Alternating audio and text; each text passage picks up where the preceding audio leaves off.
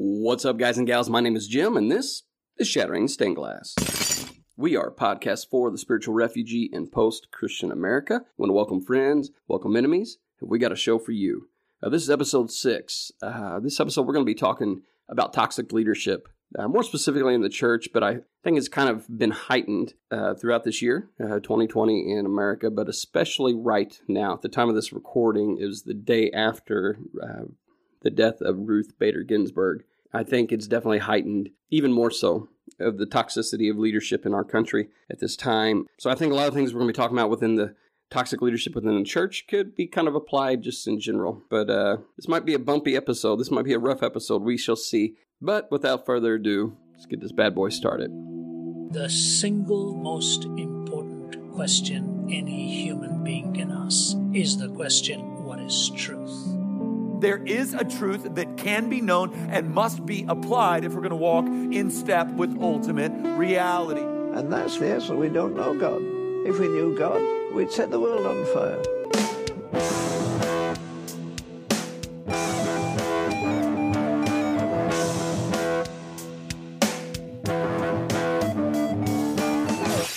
A lot of our society right now appears and seems to be all about speaking truth to power, or at least their truth to power. It seems to kind of be just a mantra that this generation coming up in America is all about.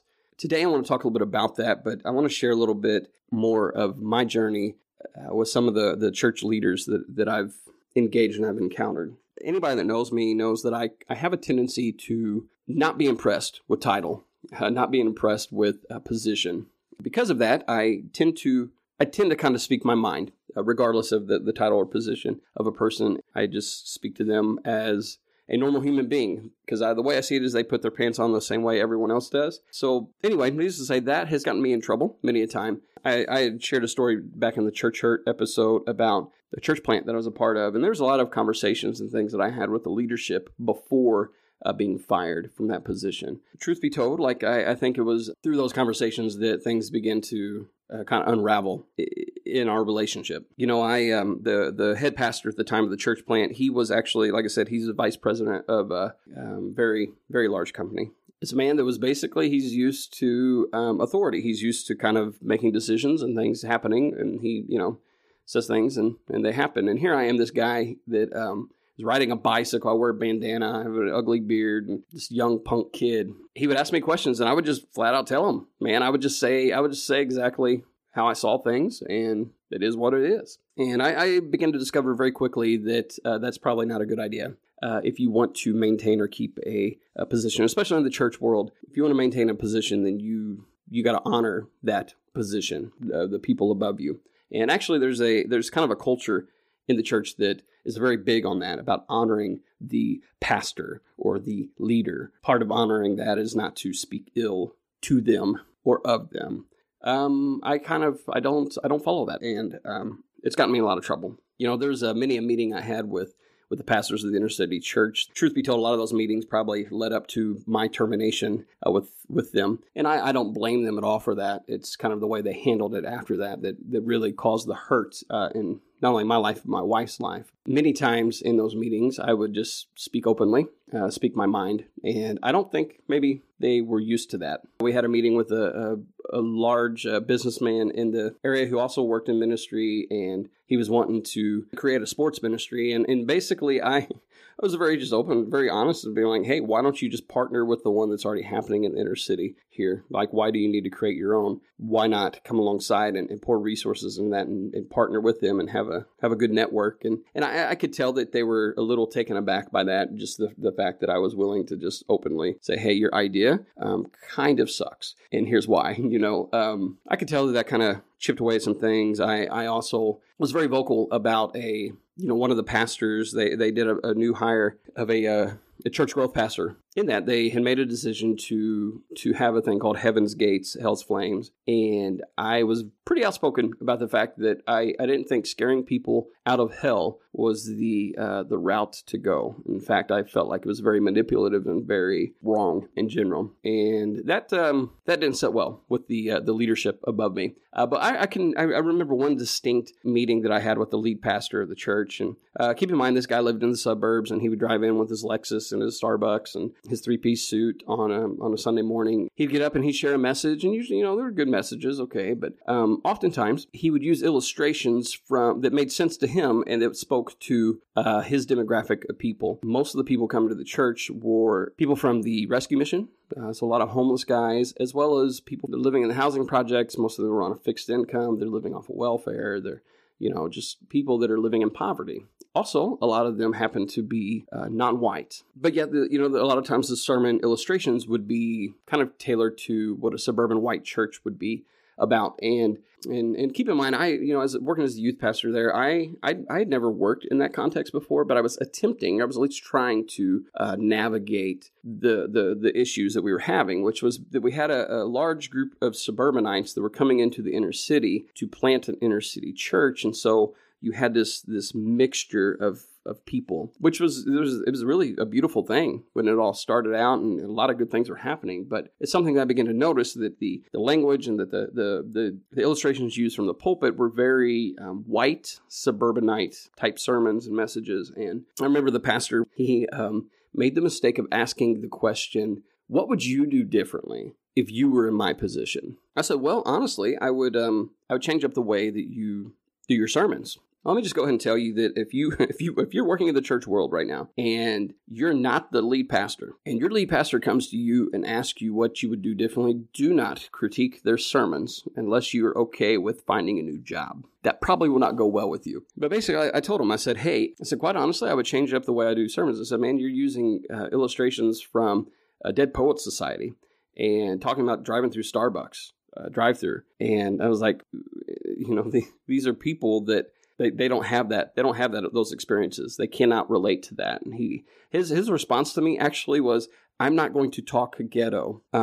Which my reply to that, and I just told him what I was dealing with as a youth pastor at that time. I was like, I'm dealing with kids that are worried about getting locked up, and then I've also got kids that are worried about the next app for their iPhone. I was like, got to speak to the context that you're in a little bit. Needless to say, that conversation didn't go well. Later on, there's kind of a big blow up that happened at the church, and there was a conversation I had with the associate pastor. He and I were having a conversation about it, and he's like, "Man, you got to understand, we're just trying to protect the church. We're just trying to help the church grow. We're just thinking about the future of the church." And I tried to bring the perspective to him of man, the kids we're trying to reach, which were these kids that were causing a lot of trouble at the time, they are the future of this church because they were the ones living in the neighborhood. And I told him, I was like, man, we're a bunch of white guys. If you think we're going to reach the black community in these housing projects without them, then you're mistaken. Needless to say, our views of ministry were very, very different. And obviously, I don't work there.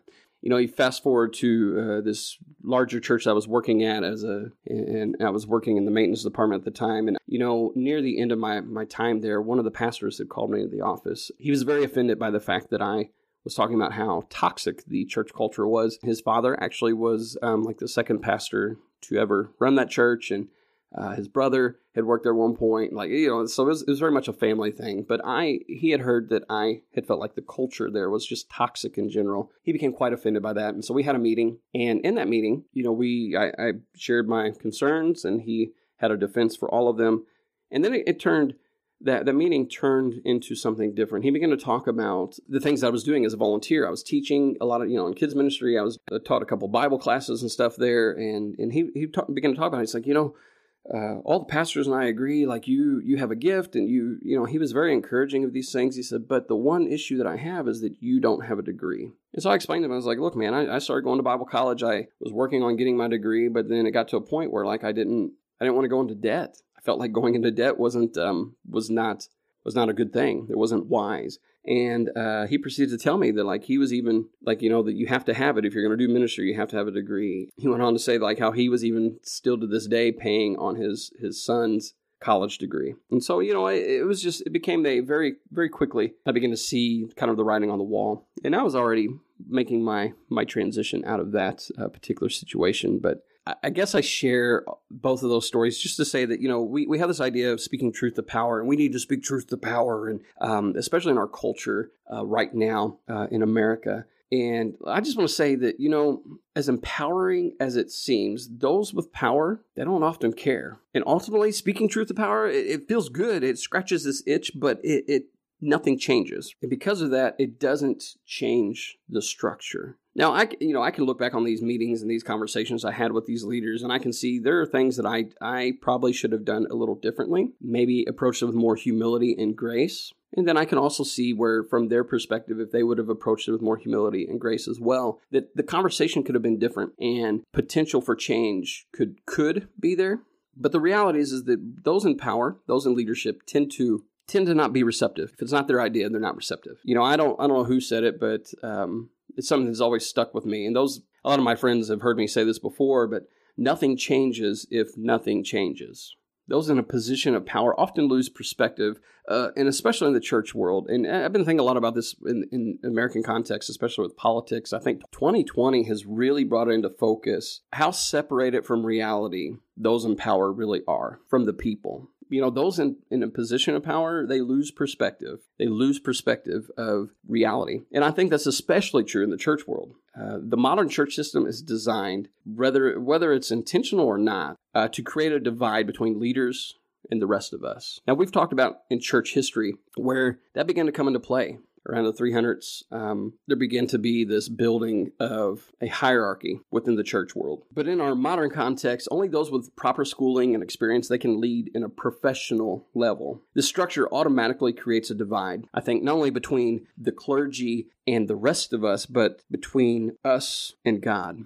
And so whether we realize it or not, we can go and listen to a pastor or a preacher preach on and talk about how we have the Holy Spirit and we're connected to God, and we need to be disciples or followers of Jesus, and we need to emulate Jesus, and we talk about these things, but the reality of everything in our structure is continually reinforcing this idea that only specific people can speak for God, and only specific people can be a representation of God. And so what we are doing continually in the structure and the system of the church world, especially in the American context, is that we read Scripture through the same lens of this leadership. So when you question this, you are considered to be against the church or you're a heretic. Most churches I've been in, they're very quick to squelch or quiet those that want to push. And I think it's because of that. It is church leadership oftentimes is a mixed cocktail of pride and spiritual piety. I don't really believe that people become a church leader because they want that. I'm a firm believer that most people that go into ministry, especially leadership within ministry, that they do it with a pure heart. But they also carry with them kind of a false belief. And that's this belief that only certain people are called to lead or to be in ministry. As a people, we are complicit in the system. We don't question because we believe the lie that spiritual leaders are other, right? The spiritual leaders, they're holy, they're separate, they are different than us. And so because of that belief, we actually don't provide a safe place for leaders to be human. And if we're really, really honest, I think we'd like it this way because our responsibility is then shouldered by the quote-unquote professional. So our entire system is set up on the fact that we believe that those that are to speak for God, that they are other, that they're holy, that they're different. And we have this expectation of them. And then you mix it and you baptize it in the celebrity culture in America, and you have something very, very toxic. So here's the truth about power in the church. There are men and women with fragile egos that have now got their identity wrapped in beliefs that they are to do God's work full time. And on top of that, there's a system that is designed to keep the clergy separate from the common folk. And these settings are designed to elevate the professionals while we observe. And all of this ultimately comes from a school of thought that is steeped in fear. And what this has done is it has created this atmosphere of fear. We, as a common folk, we are afraid to enter into a real connection and communion with God. And so we have our professionals that stand between us and God.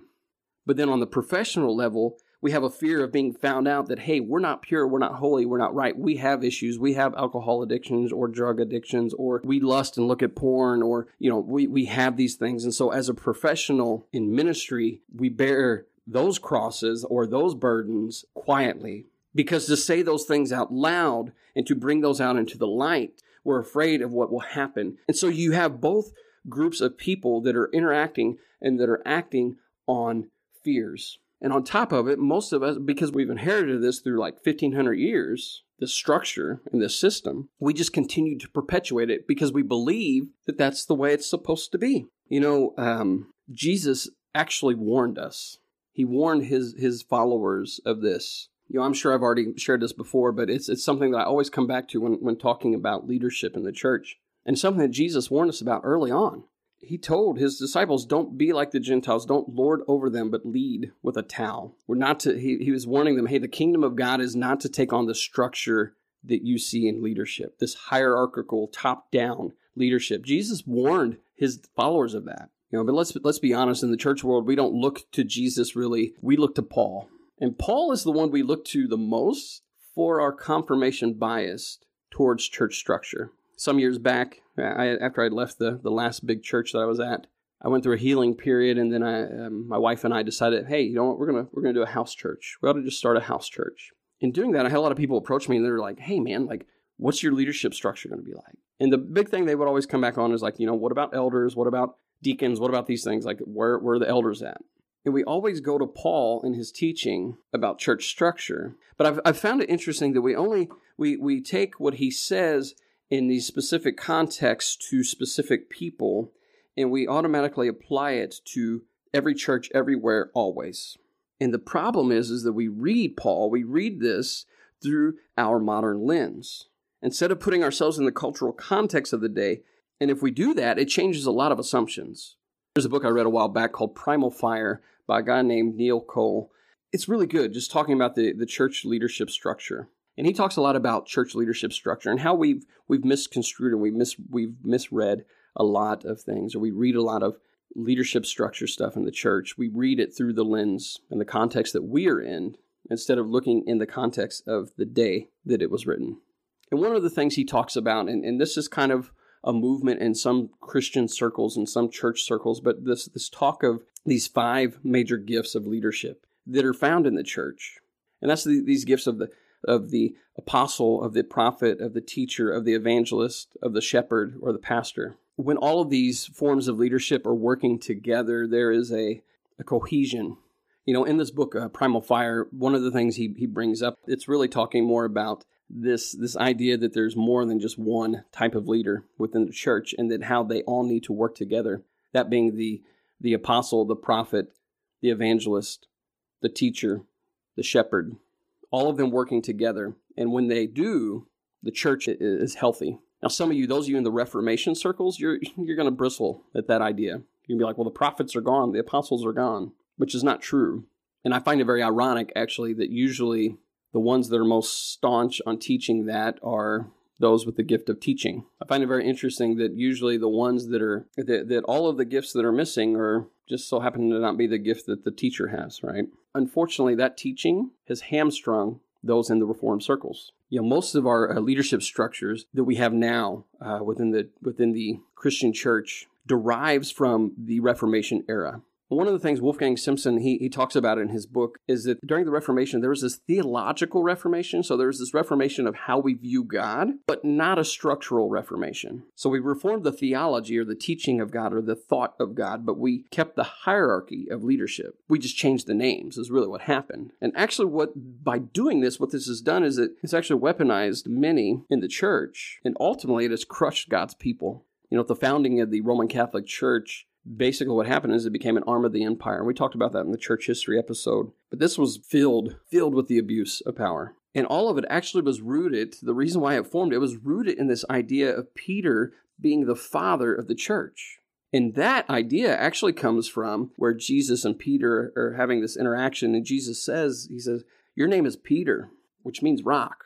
And then he goes on to say, and upon this rock I will build my church, and the gates of hell will not prevail against it. Well, here's the problem with that, and we interpret this wrong all the time, and I've probably been guilty of it myself. But when you look at the root words of those things, what you see is that the meaning for Peter means piece of a bigger rock. And so what you see is there's this wordplay going on that Jesus says, your name is Peter, you're a piece of me, you're a piece of a bigger rock. And he says, but upon this rock, and when you see the root of this rock, what that's talking about is talking about the bigger rock. So Jesus, when he's having this interaction with Peter, what he's really saying is like, hey, you are a piece of me, but upon me, I will build my church. But we've always interpreted, and the reason why I think a lot of it is because, the Catholic Church took that and they ran with it.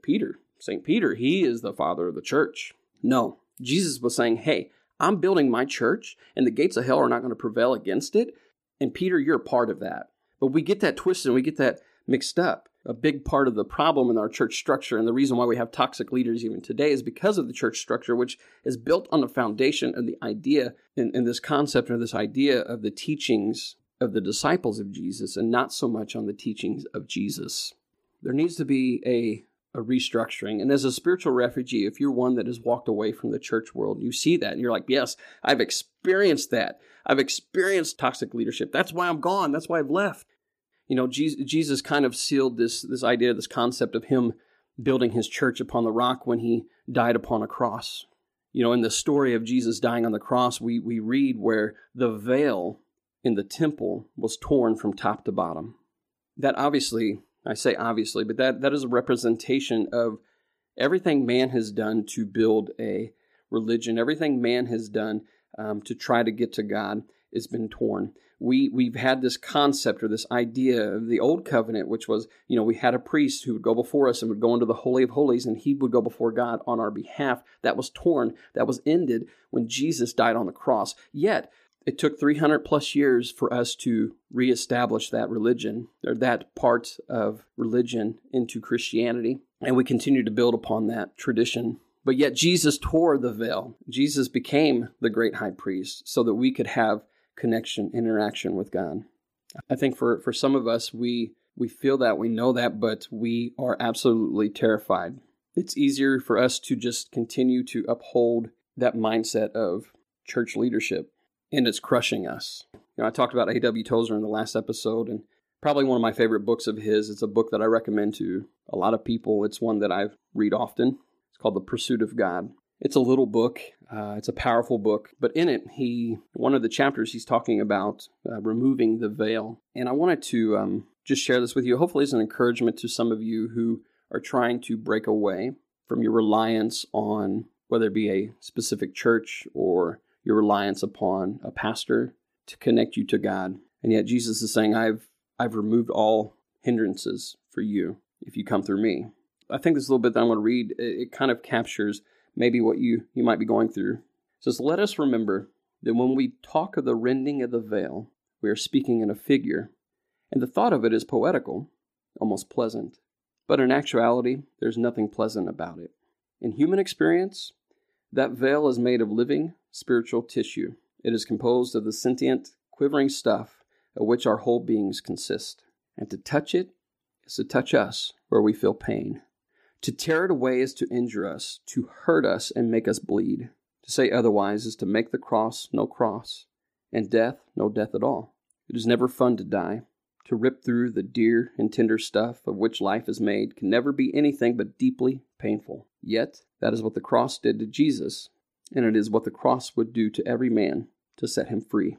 My hope in talking about toxic leadership and just talking about the leadership structures in the modern day church world and pushing on that, my hope is we can be set free of this idea that we need a pastor or a church leader to connect us to God. Now, some of you are listening, you're like, well, listen, there's a lot of people in leadership, in church leadership, that have gifts that God uses.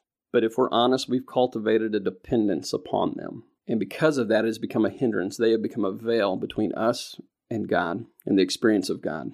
And as a spiritual refugee, many of us, especially if we're out of the church system altogether, we don't have that anyway. But we have to tear through, we have to break down this idea that we have to have that to be connected to God. When God is just saying, I want a relationship with you. And it's through Jesus because he's already torn through that. And so my hope and my encouragement is that even through the painful things in life, maybe the things that you've already gone through to become a spiritual refugee, maybe the hurt and the pain that you've experienced is not necessarily something to be cursed or to be shunned or run away from. But maybe it's actually a gift that it's separated our dependence upon other people so that we can have a greater dependence upon God himself. So what's next? There's a couple options. We could either, those of us in the church world, we could keep the status quo, try to reshape it from within. Many of you tried that and have found that the pride of man in the system and structure will crush you.